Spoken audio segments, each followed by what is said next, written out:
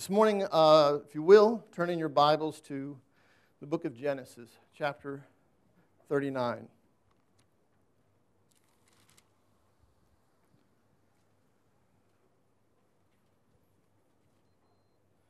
I want to read a portion of the story of the life of Joseph. It's quite an extraordinary story, common to most of us, I think.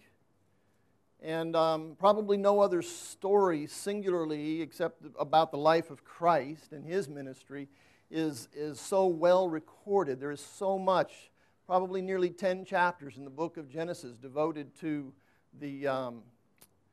or more than 10 chapters, devoted to the life of Joseph and how God worked through him. And so what I want to do is I want to read just a few verses in chapter 39. Now Joseph had been brought down to Egypt, and Potiphar, an officer of Pharaoh, the captain of the guard, an Egyptian, bought him from the Ishmaelites who had brought him down there. The Lord was with Joseph, and he became a successful man. And he was in the house of Egypt, of his Egyptian master. His master saw that the Lord was with him, and that the Lord caused all that he did to succeed in his hands. And Joseph found favor in the sight and attended him in his sight, Potiphar's, and he made him overseer of his house, and he put him in charge of all that he had. From the time that he made him overseer in his house and over all that he had, the Lord blessed the Egyptian's house for Joseph's sake. The blessing of the Lord was on all that he had in the house and field. So he left all that he had in Joseph's charge. And because of him, he had no concern about anything but the food he ate. Now Joseph was a handsome man in form and appearance. And after a time, his master's wife cast her eyes on Joseph and said, "Lie with me." But he refused and said to his master's wife, "Behold, because of me, my master has no concern about anything in the house, and he has put everything that he has in my charge. He is not greater in this house than I am, nor has he kept anything from me except you, because you are his wife. How then can I do this great wickedness and sin against God?" And of course, the story is extraordinary. From start to finish, you have this 17-year-old boy, approximately, when he is sent out by his father to check on his brothers. And he's had to do this more than one time. So he seemed to be like a little reporter. And he would go out and take scope of what his brothers were doing and report back to his fathers. He had many dreams as a young child, and he would share them with his brothers and his fathers, and they weren't well received, and there was a bitterness that started to develop and became quite extreme between Joseph and his brothers. And there was some jealousy on their part because he was the favored son of Joseph and Rachel. And so upon one of these ventures to see how his brothers were doing and report back to his father, you know the story, his brothers saw him coming and plotted against him to kill him, and then maybe let's just throw him in a pit. And then some Ishmaelite travelers, merchants, traders came by and essentially sold him to the Ishmaelites. They in turn took him to Egypt and sold him, and he was purchased by the captain of the guard of Pharaoh, and he served as a slave in Potiphar's house. So, and then we have the story I read to you. And the story goes on, and it's quite extraordinary. You can get to the part where he's the second in command of all Egypt. From being thrown into a pit, sold as a slave, enduring so much, second in command over all of the country of Egypt. And it's an amazing story, and then to read about his being reunited with his brothers and how extraordinary that story is. And some people interpret that, and they look about the life of Joseph, and as they witness the plan for God in his life, and say, "Wow, Joseph, that was just amazing to see him come so far from this place to being second in the command of all of Egypt. That's got to be the most extraordinary thing. Look how successful and prosperous God had made him," and so on. But I want to tell you that's not the story. That's not the story at all. The story unfolds through all of that, to be sure. But there's a story here about Joseph trusting in God in an amazing way. And this morning I want to use this passage from God's Word. And I want to talk about, what does trusting God look like? What does trusting God look like through God's eyes, through His Word? We've gathered information along the way as we've been believers, some longer than others, about what people and what's been heard and what's been written about what it means to trust God. And we have this idea in our head, what it means to trust in God. And then I read this passage of Scripture in the book of Matthew, and I have concern. I have a great concern. And I want to read just a few verses in Matthew 7. You can just listen. It's at the end of Jesus' Sermon on the Mount.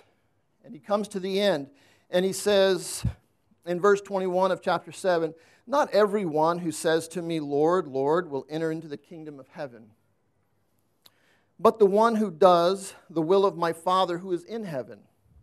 On that day many will say to me, 'Lord, Lord, did we not prophesy in your name and cast out demons in your name and do many mighty works in your name?' And then will I declare to them, 'I never knew you. Depart from me, you workers of lawlessness,' you workers of iniquity." And when I read that, I remember a long time ago, I was just so much in the book of in Jesus' Sermon on the Mount, it was just like one of those things. And then later, I would contemplate those words and think about those words as a child of God, as a believer. And I thought, wow, he is virtually telling people that in the last days, there's going to be some that come up to me and they're going to be very accustomed to me, so they think, and very familiar with me, so they think. They call me Lord. They say, "Lord, Lord, have we not done this and this and this and done many mighty miracles, many mighty works before you?" And Jesus says, "I don't know you." And I thought, wow.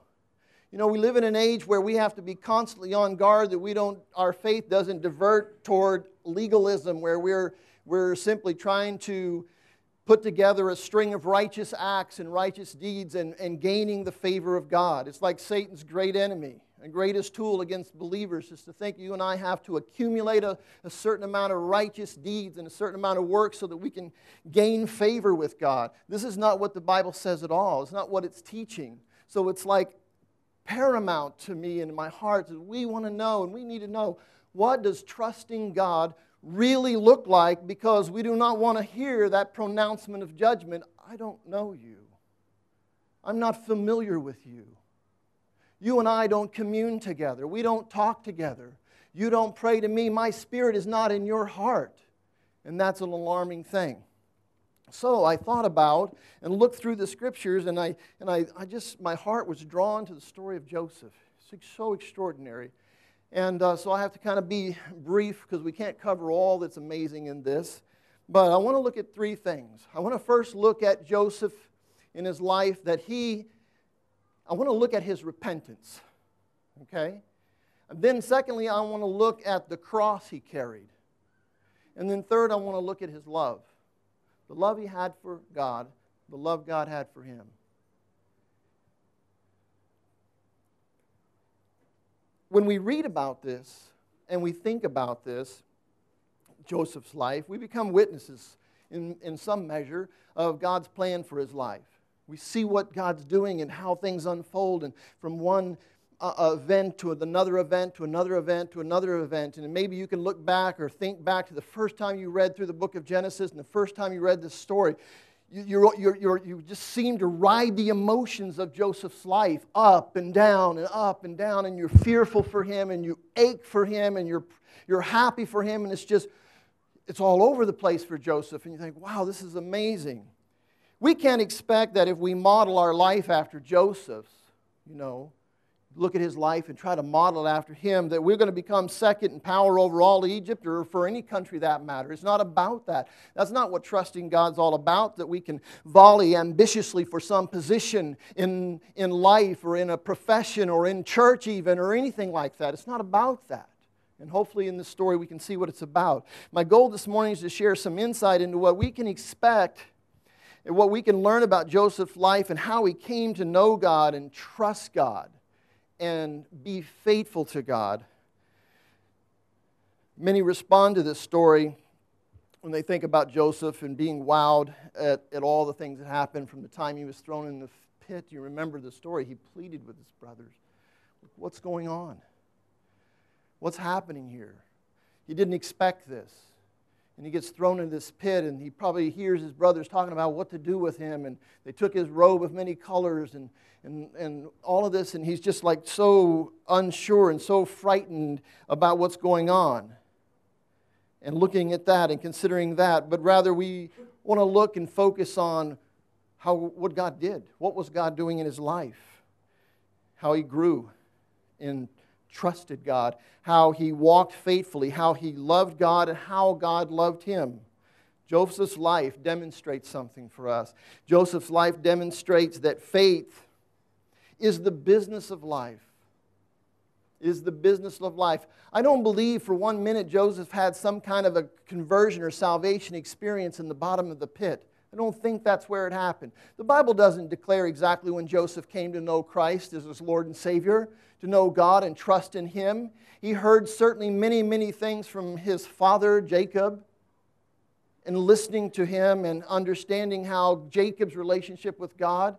It doesn't say that. We begin to see things happen in Joseph's life that tells us clearly that he was about the business of faith and trusting God. He demonstrates this. In Hebrews, we are told that without faith, it is impossible. Without faith, is it impossible to please God. It's impossible to have a relationship with Him without faith, without trusting in Him, without depending on Him. This is not the casual retreat that we're speaking of here that modern Christendom seems to embrace. That we're all good about Christianity and all good about serving God and all good about all the things we do in the church and serving God. And when there's tragedy strikes, when fiery trials seem to consume us, we retreat to God and we seek God and ask Him to deliver us. I'm not saying those are not certainly prayers that are wrong to have. I've had many of those myself. But it's not a retreat. It's a part of life. And so let's look and see what's different about this. One of the things that I found astonishing, and that mainly because it happened so early in this story, and that's in verse 2 of 39, Genesis 39. It says, "The Lord was with Joseph. He became a successful man." And if you stop right there and you don't read anything, it might fit in with the common prosperity message that seems to run rampant in the United States, and I suppose everywhere in the world has some measure of this itself. The Lord was with Joseph. He became a successful man. And some people, if you gave them a little pop quiz and said, "How is it that Joseph was a successful man?" They would say, "Haven't you read the story? He becomes second in all of Egypt. The Pharaoh puts him in the highest position in the land, just beneath his own authority." See, that's how he became a successful man. And actually, that has nothing to do with his success. Nothing to do with his success. If you asked Joseph about it, it wouldn't even occur to him to probably even speak of the subject. That wasn't what was implied here in verse number 2. And if you know the story well, this happens before a great tragedy in Joseph's life. So, the first thing we want to consider is his repentance. What puts him in line to deal with tragedy? What puts him in line to deal with his brothers putting him off, selling him, reporting to his father, taking his coat and soiling it with animal's blood, and giving it to his father and said, "We found this. We found this. Is this Joseph's jacket?" Well, weren't they playing the smart ones? "Is this Joseph's jacket, the one you made for him that, and secretly in their mind that we were all jealous about because we didn't have one, you didn't make us one? Is this covered in blood? It looks as if some wild animal took him and devoured him."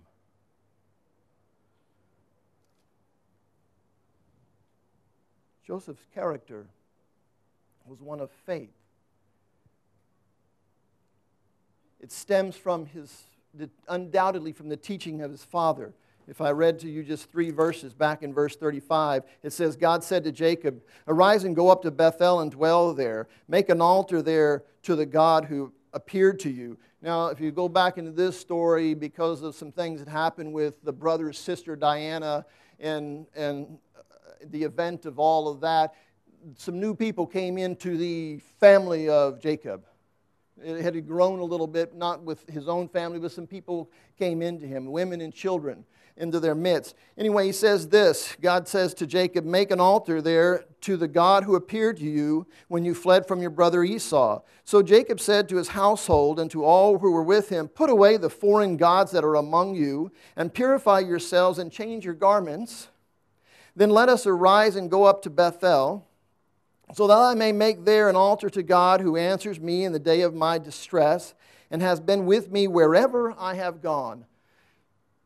I feel that without a doubt, this is the message that was continually shared over and over with Joseph and with the brothers, the family.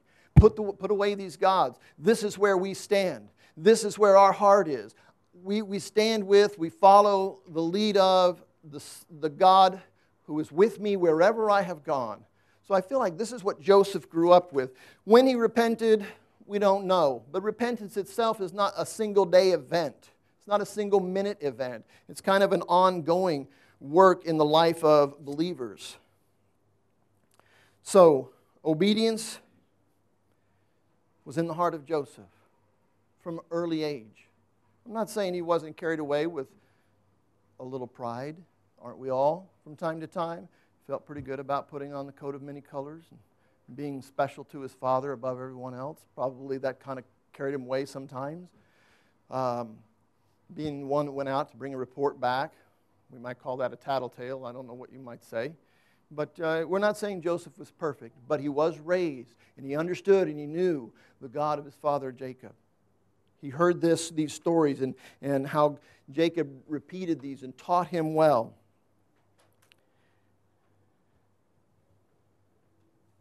What does it mean then? What is this repentance that we see evidenced in the life of Joseph? I think this is it. Repentance is, well, what we commonly understand, it's a 180-degree turn. It's you going this way and realizing this isn't the right way. I don't like, you see what's ahead, you see what's going on, you see where your life's heading, so this isn't right. And the burden works in your heart, the Spirit of God works in your heart, and you turn from this way and you go this way. It's much like the same thing that Joshua said of his family, as for me and my house, we're going to serve God. That's repentance. It's a complete turning away from the way of the world and what's been taught and what's tradition, what's practice, what's the ambition of the world, and turning to God and saying, I want to follow God. The success I want in my life is to be with God and to follow Him and to let Him lead me. That's a repentance, and that's what we see showing up in the life of Joseph.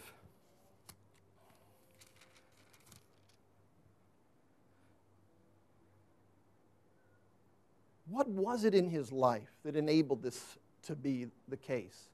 What was it in the life of Joseph that shows this kind of relationship? One of the things that stood out to me most, I remember to this day reading this story for the first time, and you remember as we read it in 39, he's talking about how God has blessed him in this Egyptian's household, Potiphar. He's a slave there, and he's working for Potiphar, and God blesses him and gives him favor over house and over field. Potiphar trusts him in everything. And I remember when I was reading down here, and it says, and he's not greater in this house than I am, nor has he kept back anything from me except you, because you are his wife. How then can I do this great wickedness and sin? And you know how your mind fills in blanks ahead of time sometimes when you're reading? It kind of happened to me when I was reading the story the first time. And I thought he was going to say, how can I do this great wickedness and sin against Potiphar? And do this evil thing in the presence of Potiphar? He didn't say it at all, does he? He says, how can I do this thing against God? How can I do this thing against God? This is where his heart is. This is where his success is. He was a successful man because he walked with God. He communed with God. He fellowshiped with God. All of his life. I'm sure, just like for you and just like for me, there was all kinds of setbacks. many things he struggled with. Look what happened to him. She catches him one day in the house alone. She embraces him. He pulls himself away, leaves his outer garment in her hand, and flees. She makes up a story and witnesses against him and said, he tried to rape me. He told Potiphar. What happened? Joseph, the Bible records that he said nothing. He did not make his defense. He lived his life the way God would have him to live it. And he honored God and served God. And when this terrible thing happened, I was like angry when I read this the first time. I said, Joseph, speak up, say something, get you a lawyer or something, No, he didn't say anything. He doesn't say anything at all. He ends up going to prison. He worked so hard. He did this. We read these stories and think, man, he was making ground. He was this poor little boy, teenager, just thrown away, disregarded forever. Next thing you know, he works himself hard, and he's a slave in the house of Potiphar, but he works his way up. He gains the respect. He has some integrity, and then loses it all. Wow, some people speak out against God when those kinds of things happened. It wasn't the way it happened at all. He's in prison. You know what the Scripture records about Joseph's time in prison? But the Lord was with Joseph and showed him steadfast love and gave him favor in the sight of the keeper of prison. The Lord was with Joseph and gave him steadfast love. I wonder how many would-be believers say, where's the love in that? Where is the love in me being taken from a position of respect in the house of the captain of the guard and being put in prison? It's not on his heart. It's not on his mind. God loves him, and he knows this. He has a relationship with God that is amazing. And this was his strength. It's a love story, y'all. That's what it is, simply a love story between Joseph and God.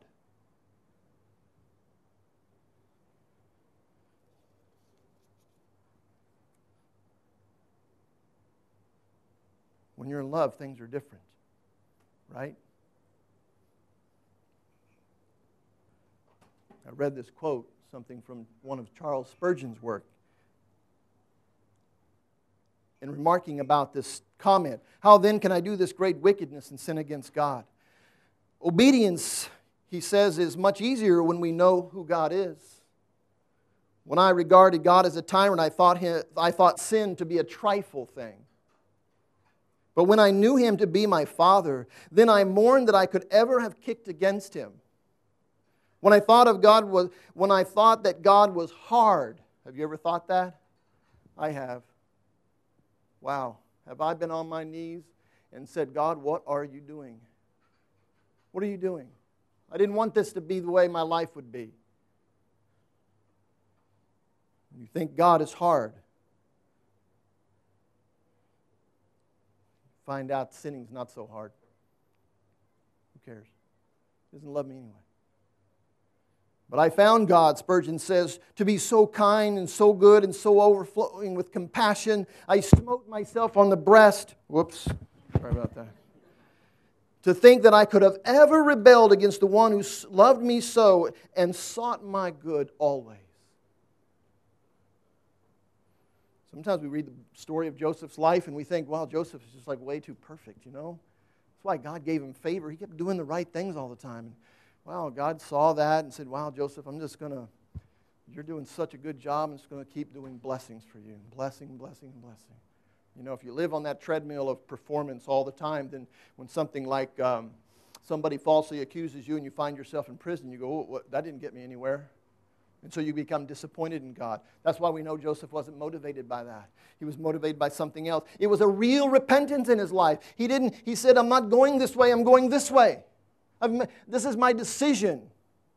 Something that the Spirit of God enabled him to make within his heart. This is my decision. It doesn't matter. I'm going this way because this is the way where God is. And I want to follow him. And it doesn't matter to me. We read in Romans chapter 8, verse 15, for you did not receive the spirit of slavery to fall back into fear, but you have received the spirit of adoption. You've received it. It was a gift. It was put into your heart by the power of the Holy Spirit, by whom you and I cry out, Abba, Father. So special work in the heart. And this is the way Joseph saw. This is what trusting God looks like. He's my Father. And I love Him. And I'm ready to go with Him wherever He takes me. I'm okay with that. Matter of fact, we learn in Joseph's life, he embraced that. What a joy it was for him. See, he's kind of crazy. A joy? Doesn't the Bible teach us to count it all joy when you fall into diverse trials and tribulations and difficulties? Doesn't it teach us to count it joy? I think sometimes we dismiss those things. We read them in God's Word, we just dismiss them. It just doesn't seem to fit right in my heart and with my life and my plan. That's the problem. It's my life, my heart, my plan, instead of what God says. Remember somebody told me this, shared an illustration with me one time. This pastor was preaching a message about evangelizing.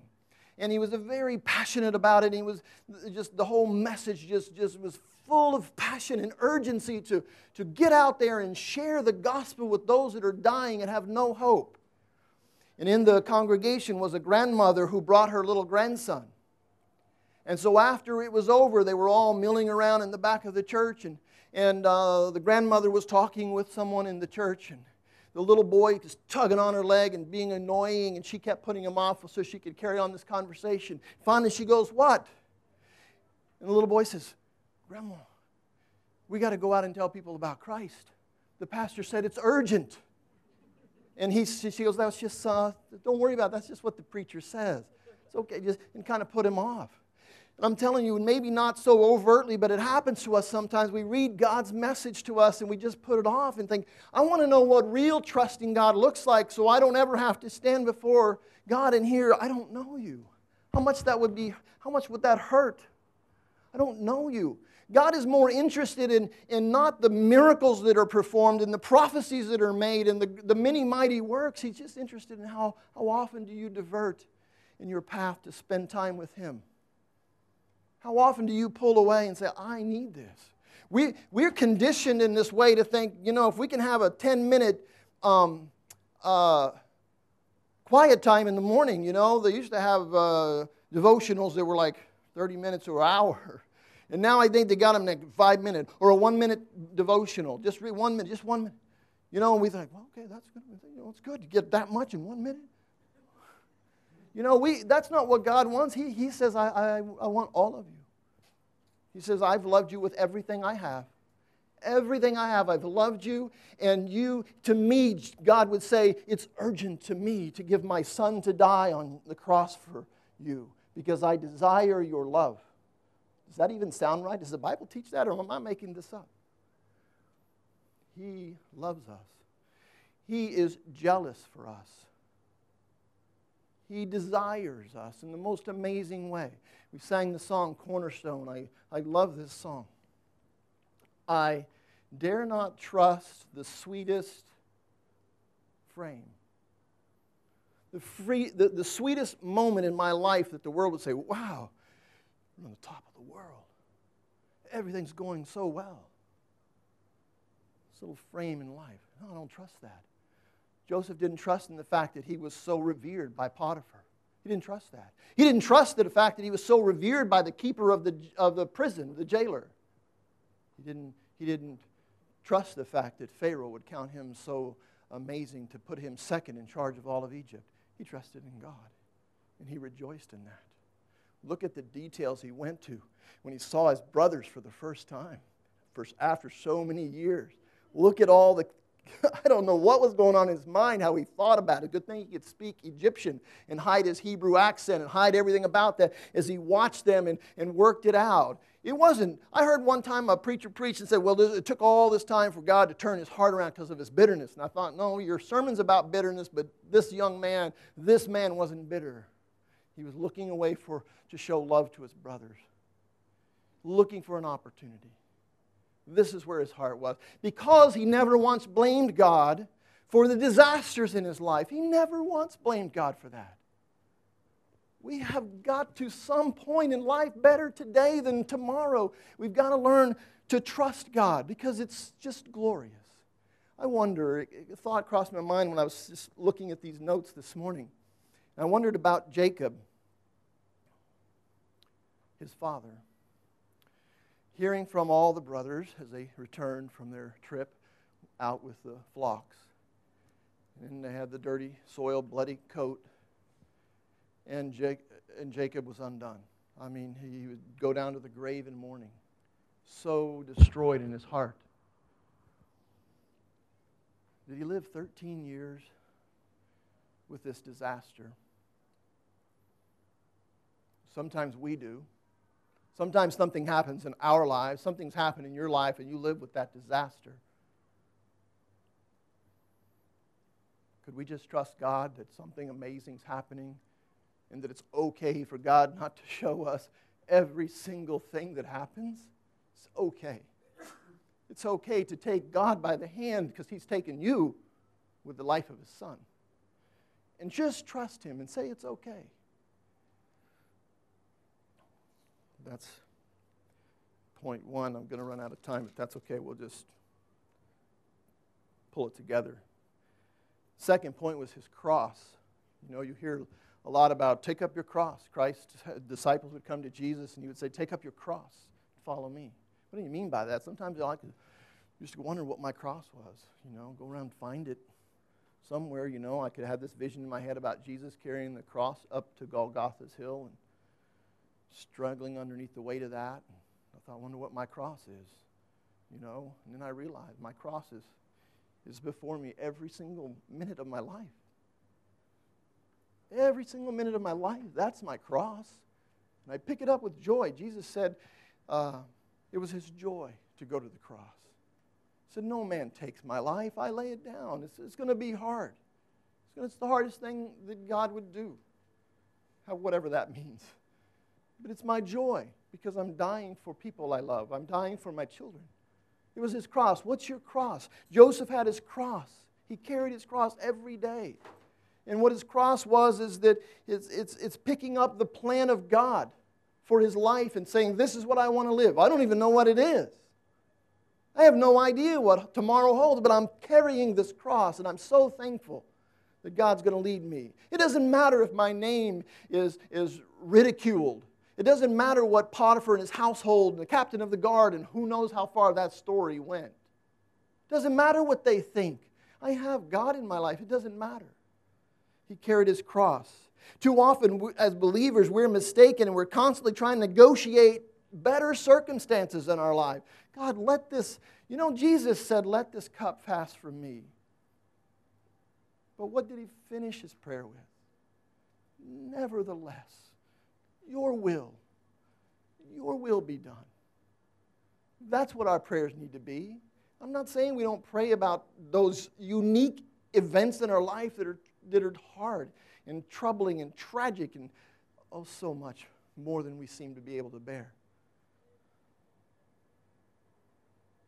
God will take care of us. I don't know if an angel went to Jacob and whispered in his ear and said, listen, something amazing is working, and I can't tell you. I can't let you know about it, but something amazing. The worst tragedy of your life you're facing now. You have lost Joseph in a horrific way. It's okay. Can you receive that from God? Because if we can't, we're still looking this way and saying it didn't happen the way I wanted it to. It didn't happen the way I worked for it to happen. I lived about 40-something years like that. 30-something, I was a believer. It's not a fun way to go. And the end of that road is a disaster. And then you turn this way and say, all along, you were there with me. All along. You were the champion of my life.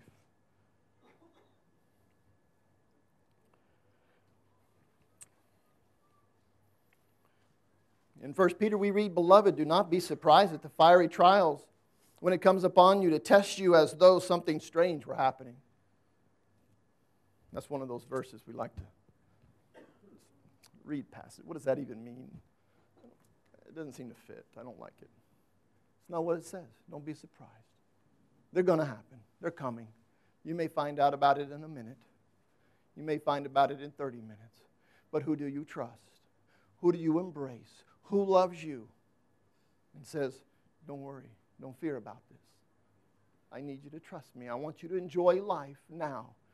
And in the face of all of those things, I believe with all of my heart there was a smile on the face of Joseph in his heart because he had God. He knew that God loved him. I don't have much time to say, but I wanted to think about this because I put it in your mind. Maybe that's just enough. But so many times we live our life and we have what-ifs in our life. You know, we have entitlements in our life. You say, I don't feel entitled. Yeah, we often do. We feel entitled until something's taken away, and then we realize we felt entitled to it. Joseph didn't deal with those issues. Or if he did, if the enemy pricked his heart with him and threw a fiery dart, his faith was there to shield it. I'm not receiving this. My God is king. My God is Lord, and my God is sovereign. You see, the God that Joseph believed was a sovereign God. It would be good for all of us to go home and look it up in a dictionary. What does the word sovereign mean? We cast it around in church all too often. What does it mean to live or to believe and live for a sovereign God? I'll tell you what it doesn't mean. God only masters some things in my life, and He leaves me on my own and to deal with certain things. That's not God. He is sovereign. Some things happen according to what God's planned, but other things happen that God didn't plan on happening. That's not sovereign. God is sovereign over my life. He's sovereign over your life. He's sovereign over all of your providences, all of the events of your life. He's sovereign over them. Promises to take tragedy of the worst kind and make the most extraordinary beauty out of it. And didn't He prove it on the cross? You know, we all look at tragedies in our own life and think, well, this has been the worst I've ever dealt with. Probably I'll never have to deal with this again. Maybe, who knows. But do we often think that the greatest crisis in all the world was Jesus on the cross? When the Father in heaven turned His back on Christ on the cross, and Jesus looks and sees this separation happening, He said, my God, why are you forsaking me? Why are you leaving? That's a crisis. The worst that the world has ever known, and it turned into the greatest beauty that the world has ever known. It was God's display of love. Last thing. Love was the reason that was able to hold Joseph together. That's all it was. He really loved God because he knew God loved him. You know, God is jealous for you. I don't know sometimes if we see that. Maybe sometimes we don't have enough examples in our life. I grew up, as maybe many of you did. My years growing up before I was a believer and for quite a while after I was a believer was all about conditional love. I had to do certain things to prove my love for my Father or to gain His love. It was always conditional. It's all I knew.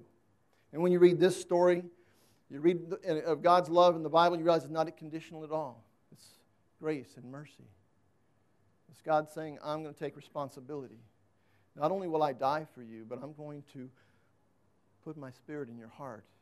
And I'm going to write my law on your heart. It's there. Sometimes you think, is it in my heart too? Yeah, sometimes we just let the traditions of the world and traditions of churches sometimes come in there and write over those things and change it up a little bit and messes us up. Just read here if you're not sure. Understand what real trusting God looks like and embrace it with everything that you have. Real quick, I remember a long time ago I drove a school bus. Teachers in the U.S., we supplement our incomes that way. And 2 or 3 years I was in this one same neighborhood. And this boy would come out of his house. He never was at the bus stop on time. I always had to stop and wait. When he'd come out of the house, he's kind of he's tall the whole time. He was just tall.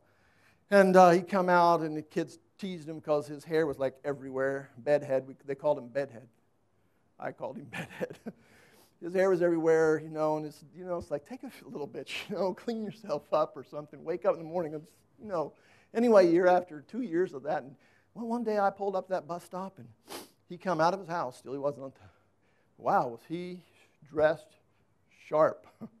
I mean, wow, his hair was combed. I didn't hardly recognize him. I was like, wow, what happened here, Wasn't long afterwards because he went to the same school as I did and as I was teaching in, and he was in love. He was in love. Changed everything. Changed everything. He wasn't even the same person anymore. Y'all, I know that's just a simple story on an earthbound level. But you're never going to be the same when you fall in love with Christ. He loves you. He's trying to work things in your life so that you don't trust the world. He is not going to give you favor so that you leave Him, but He's going to work it till you come to Him, because He wants to love on you as any father does their child, and He wants to feel your embraces, you loving Him. This is what it's all about. So, don't be amazed. The Bible says in the world you'll have trouble. It's okay. My favorite words in this country. It's okay, no problem. You know? Cab driver doesn't know where to get you. It's okay, no problem. I got enough gas, we'll drive all over Abu Dhabi. We'll find where you live. You know, no problem. In the world you'll have trouble, but take heart, I have overcome the world. Let's bow our heads. Our gracious Father, thank you, Lord, for the truth of your word.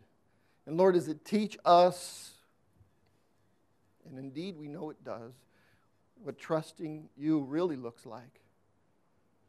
It's not about triumphs, it's not about the sweetest frame, but it's leaning on your name. It's trusting you and embracing you. And Father, we're about to, as a church family, a faith family, to partake of communion. Lord, let us enjoy this communion, perhaps on a new level, to realize as the bread is broken and the wine is sipped, Father, that this reminds us of your love in the most amazing way. Thank you, Father. In Jesus' name we pray. Amen.